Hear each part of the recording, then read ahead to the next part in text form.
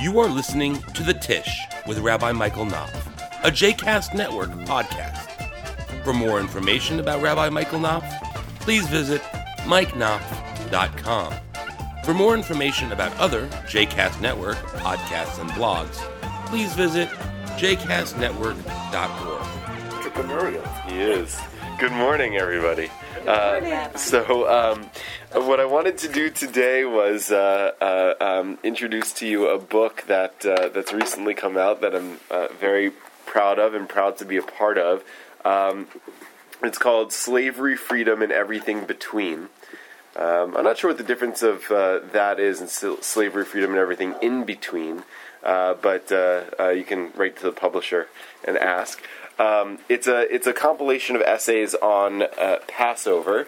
One of those essays is mine, but there's also some really incredible contributors, better than me, of course. Menachem Creditor, who edited it, Rabbi Aaron Alexander, who also co-edited it, Rabbi Brad Artson, Rabbi Richie Lewis, who's the head of the conservative yeshiva, Rabbi Elliot Dorff, Ron Wolfson, Mimi Feigelson, just really incredible rabbis and thinkers who are in here, an incredible collection. So I wanted to present it to you and maybe read and discuss a couple of selections from it. See, Josh Culp is in here. Josh Culp, one of the founders of the conservative yeshiva, and a native son of the area, right? From the shore. From the shore. I thought he was from the Philly area. No, from Ventnor. Oh, interesting. His father was the chazan there for a million years. Mm-hmm. He's my teacher. He would get offended if I called him my rabbi, but my rabbi. And so. It's just a nice little volume. You can order it, especially now, we're getting close to Pesach. You can get it on Amazon. If you have like an Amazon Prime, account, you get like 2-day shipping, then it'll come to you in time for Pesach and you'll have something to do. But all proceeds from the book go to Mazon, which is a really important organization. That's great. Especially around Pesach time, where we say, let all who are hungry come and eat, right? And Mazon is an organization that tries to ensure that everybody who's hungry has an opportunity to eat. A daunting task, but they're a really great organization. So all the proceeds go to Mazon. So, I don't know, I thought I would just share with you a couple of the essays from here. I'll read you mine, although some of you actually may have heard it or a version of it or seen it. So the version that's in here actually appeared in the Jewish Exponent last year. So maybe you saw it there. If you were here the Shabbat I was interviewing for Har Zion, I did a version of this as my sermon that Friday night, a longer version of it. But anyway, so this is it. It's never had a good title. So here it's on redemption. In the Exponent, it was "We can't be passive when it comes to matters of redemption," which is even worse. So anyway, if you can think of a better title, let me know. I got one for you. Oh yeah, Without even having heard it. All right, go. Borrow from Bob Marley and call it Redemption Song. Ah, there you go. All right. That's great. Okay, so I'll give you a little peek behind the curtain here. So this is going to be a comparison between Purim and Pesach, and I never really thought about the relationship between Purim and Pesach before I wrote this. But when I was don't get mad at me when I was preparing my my materials for my synagogue interviews, I knew I was going to have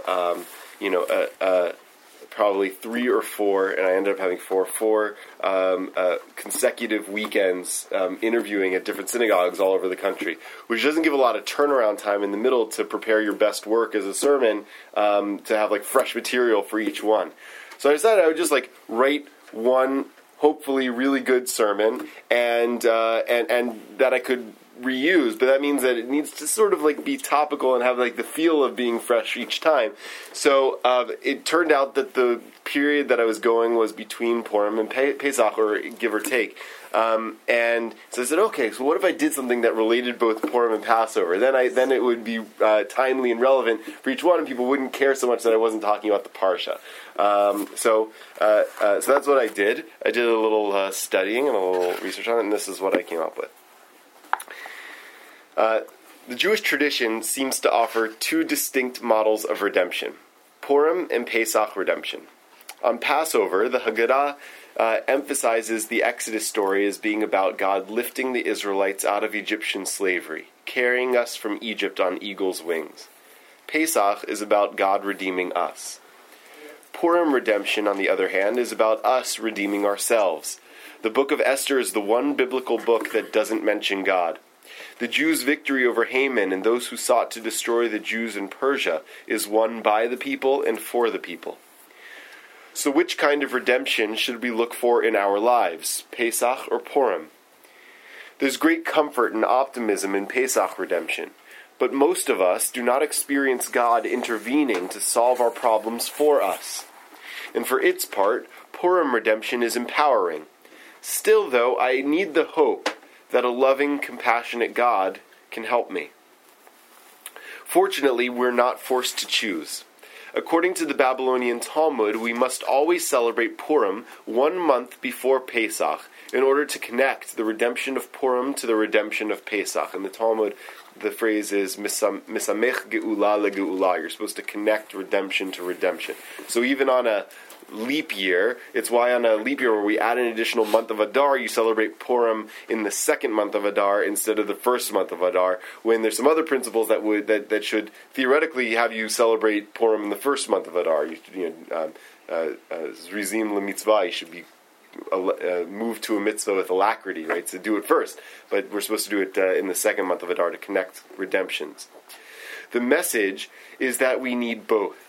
That salvation is a partnership between God and us. Redemption requires our work and God's help. After all, even the redemption of Pesach could never have happened without people. Though the Passover Haggadah emphasizes God's orchestration of the Exodus, the book of Exodus recalls that God partners with Moses and Aaron to secure the Israelites' freedom. Moses and Aaron represent God to Pharaoh and summon the 10 plagues. God also needs the Israelites to join together and march out of Egypt. And at the Sea of Reeds, as the Israelites find themselves trapped between the sea and Pharaoh's army, God waits to split the sea until the people take a role in their own redemption. According to a midrash, it was not until one man, Nachshon ben Aminadav, jumped into the sea, wading out into the water until he could no longer breathe, that the sea split, allowing Israel to cross to freedom. The Bible and Midrash emphasize that we may not be passive bystanders in our own redemption. We must act. Pesach only happened because there were Purim Jews in the story. And the same is true with Purim. The story's title, Esther, is the Hebrew word for hidden. Our rabbis interpret this to mean that God is hidden, though present in the Purim story, always working behind the scenes, luring the Jews to triumph. Purim happened because there was a Pesach God in the story. All this reminds us that both the Purim and Pesach stories involve people and God working together. Similarly, God looks to partner with us in our own and the world's redemption. One of my best friends has a young daughter named Eliana. Ellie had a difficult first few months of life, and she had difficulty learning to walk. So my friend used to stand behind Ellie, helping her lift her up by her arms, and gently holding her up while she began taking her own steps forward. This would always make her face light up with joy. But the funny thing was, as soon as he picked her up, Ellie would start crying. And when he put her down, she would cry even more. Ultimately, my friend discovered that Ellie would only stop crying when he resumed helping her walk. My friend learned that if he carried her, Ellie would never walk on her own. But she would also never walk if he left her completely alone. For Ellie's redemption, overcoming her challenges to walking, Ellie needed both Pesach and Purim. I think we're much like Ellie. We all have obstacles to overcome. And if we want to get there, we need to take our own steps. And we need to know that we are not walking alone. We must do the moving, but God stands behind us, helping us to lift up, gently holding us while we take our steps forward. As we move from Purim to Pesach, the Jewish tradition invites us to partner with God, combining God's guidance with our own steps in whatever redemption it is that we need. Very nice. There's Yashiko. Yeah. I've heard it. You've heard it, yeah. I've read it. All right, here's one that you probably haven't. I won't give the... So there's one that's very relevant to the conversation we had as a group last week. I sent it to Mindy yesterday. Did you get a chance? Did it work, the link? No, you didn't look at it. Okay. So can I ask a question before we move on? Yeah. Okay. I haven't done the research yet, but I've really been for a while fascinated by this wonderful Hasidic character Nachshon ben Aminadab, the guy who takes the plunge. Not Hasidic. He's from the Midrash. He's earlier. Okay. Yeah. Well, he's actually named in the Torah. Well, he's named in the Torah. That's right. He's one of the the chieftains, princes, right? right? He's one of the princes. He's the chief prince of Judah. But the Midrash, it says that he's the one that jumped in. Anyway, sorry. Anyway, are there any other Midrashim about him that you recall? It's a good question. Not offhand that I can recall, but certainly the story of him jumping into the sea is a very early midrash. It's one of the earliest collections of midrashes called the Mechilta, which is from the generation that composed the Mishnah. Put together a collection of midrash on Exodus called the Mechilta, and so he's in the Mechilta. But I can't think off the top of my head of any others. I'm thinking that one of his descendants was rewarded for what he did. So there was something further down the line, something either about the construction of the Mishkan. Or, And it's noted that he's a descendant of Nachshon's? there's a midrash There's a midrash about that, okay. that person was maybe. I could do a little digging. So your next piece could be, if you're going to use that as a metaphor, you could call it Taking the Plunge. It's a great story. Yeah, it's a great story. I had in the longer version, I had a version of the story that Rabbi Ed Feinstein tells. And he tells that he's just a magnificent storyteller. He has a collection of stories called Capturing the Moon. That phrase is a title of like one of the Chelm stories that he has in there, which is really funny. But it's a great collection of stories, and he's got the Nachshon story in that collection, and just the way he tells it is really magnificent. So that's a good one, Taking the Plunge. And I'll do a little digging. I mean, I don't want to get sidetracked on this, but I've often wondered if the reason they did that is there's always been a conscious effort to elevate the tribe of Judah. Right. And so they pick on this particular Prince of Judah. Right. Yeah. There's if I never really studied that midrash, the original midrash in depth. I mean, usually there's a textual reason why they chose Nachshon, beyond the fact that they like the fact that he's from Judah. It may be that there's one list of the princes where he's listed first or something like that, and then that's why they say he's the first one who went in. So anyway, but it's definitely worth more research and more digging. Yeah, I'll report back. Yeah, This is the first time that I have heard that he actually submerged. I've heard that he went in, but that he submerged himself. Yeah. So he was really willing to give his life. Yeah. That's I always thought of it as Indiana Jones in the third movie when he takes the step and the water parts immediately. Wonder where that came from. Or you think of it like when there's like that invisible bridge? Yeah. Right. Oh my gosh. Yeah. It's like that, right? He's got the leap of faith is what it's called in the steps to the Grail. Yeah. Okay, so there is an essay in here that's great, really apropos to the conversation we were having last week about the about the tendency we have to unnecessary stringencies on Passover, and why that's, if you want to do that Kanahora, but why it actually may be more harmful than helpful to some people. So that's essay number 75 in here. Oh, sorry, page 75, excuse me, in here. But I want to read you this nice little one that my teacher, Reb Mimi Feigelson, has in here. So if you have the book with you, it's page I do like the title on page 75, though, Continued Kashrut Slavery. Right. It is a really interesting thing. We have a holiday celebrating freedom, and it's one of the most enslaving holidays that we have. In my next piece in Haaretz is going to be an argument. It's going to be based really on a lot of what we talked about yesterday at Starbucks about how Passover is sort of mischaracterized as being a holiday about freedom. I think it's not so much about freedom as it is about redemption, which I think is a different thing. But I love this little essay that Reb Mimi Feigelson has in here. Is a teacher at the American Jewish University, one of the world's only female Orthodox rabbis. So she says this. What page we on? 47. If there is a night that is rich with peak moments, traditions, and memories, it's Seder night.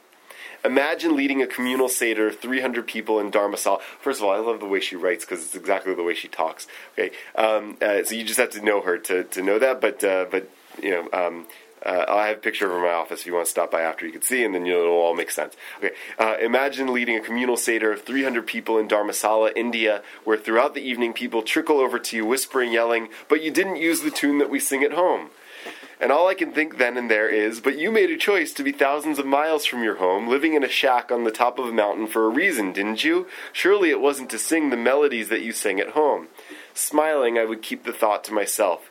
My mind always wanders back to that experience when preparing for Pesach. For a moment, I'd like to ask you to see yourself at all the different Seder tables that you've sat at in your lifetime. Whose table was it? Who was there? What did it feel like? What were the conversations about? Observe how these variables change your feelings and memories. Now I want to invite us all to sit at the same table. Have no fear. No plane tickets needed. No change in menu necessary. The shopping you've done is still relevant. What would you do? How would you prepare?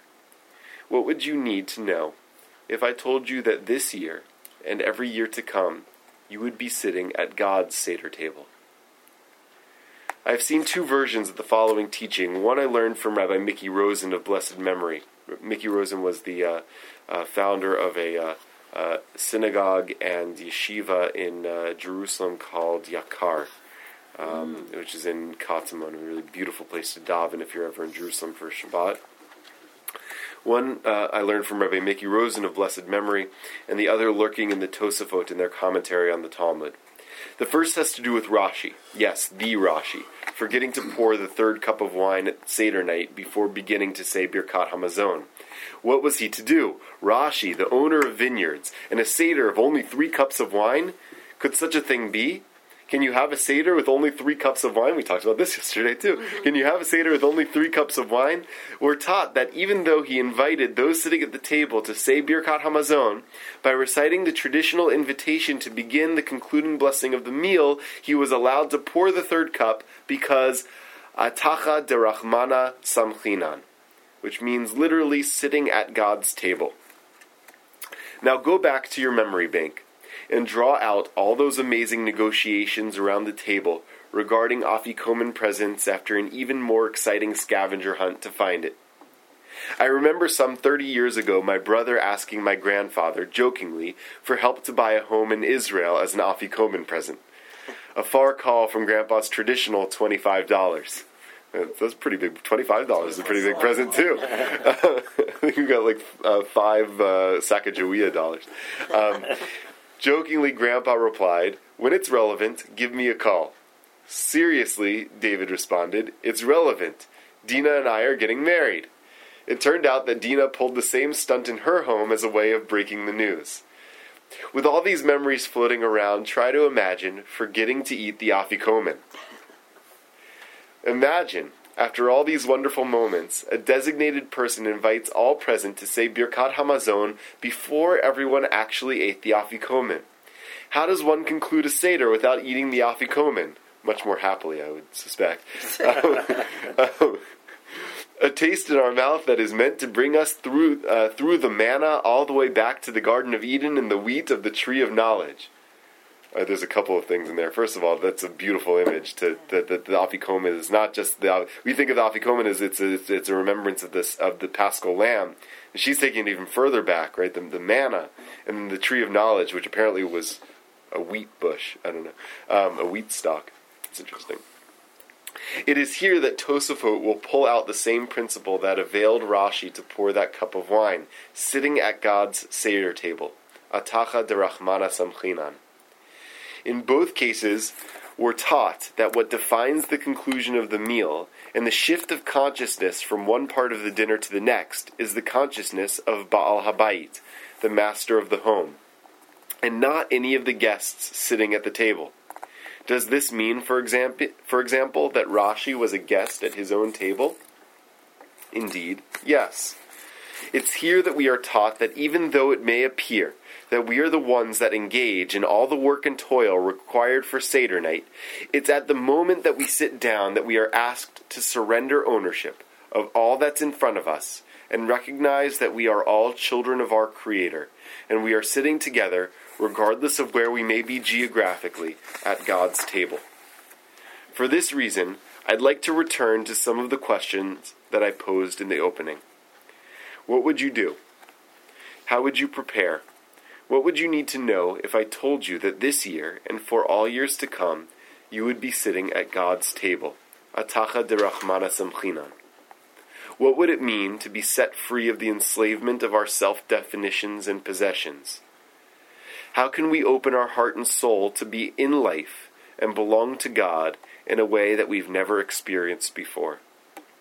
What does it mean that our hands are no longer holding on to emotional, psychological, and even spiritual territories that we have declared in the past as mine, allowing us to receive divine abundance like never before? For Rabban Gamliel, as we will read in the Haggadah, Seder night is defined by 3 words: Pesach, Matzah, and Maror. For me, the prerequisite for this are the 3 Aramaic words, Atacha derachmana samchinan. I pray that this Seder night we will be blessed with the freedom and courage to sit at God's Seder table, together.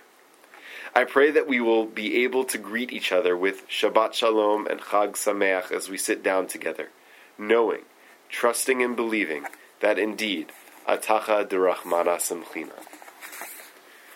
It's a beautiful image, to hold. First of all, I don't know if you can tell by reading her words or hearing her words through my voice, but she was a devoted student of Reb Shlomo Carlebach, and she talks and writes and thinks like him, and I can see both these elements of her personality. She's a devoted student of Reb Shlomo Carlebach, and she's got all these like exclamation points and this sort of loving images are very Reb Shlomo. She also was a student of Madame Colette Abu Muscat, who is a teacher of spirituality and imagery, who was also my mother-in-law's teacher, and so she's the use of imagery that Reb Mimi is able to do because of her studying with Madame Colette is really beautiful. I mean, I don't know if you're able to like actually picture in your head what it would look like to be sitting at God's Seder table, but I found it hard not to envision that while I was reading her words, and I thought it was really a magnificent exercise of what that would feel like, what that would look like to be at God's table. All right. So hopefully you'll have a chance to pick up a copy of the book. And what's that? Is it in the gift shop? So the gift shop couldn't order it because they don't order through Amazon, and their supplier did not have it. So I'm happy to give you a copy or to sell you a copy, and then I can get a new copy. I have a couple of copies, as you can see, and if not, you can get it on Amazon. You can, in West Philly, they're selling it on the street. Bootleg copies. So it's really, it's just blowing up, and it's all out there, but it's for a good cause, and hopefully it'll deepen your Pesach. Chag Sameach.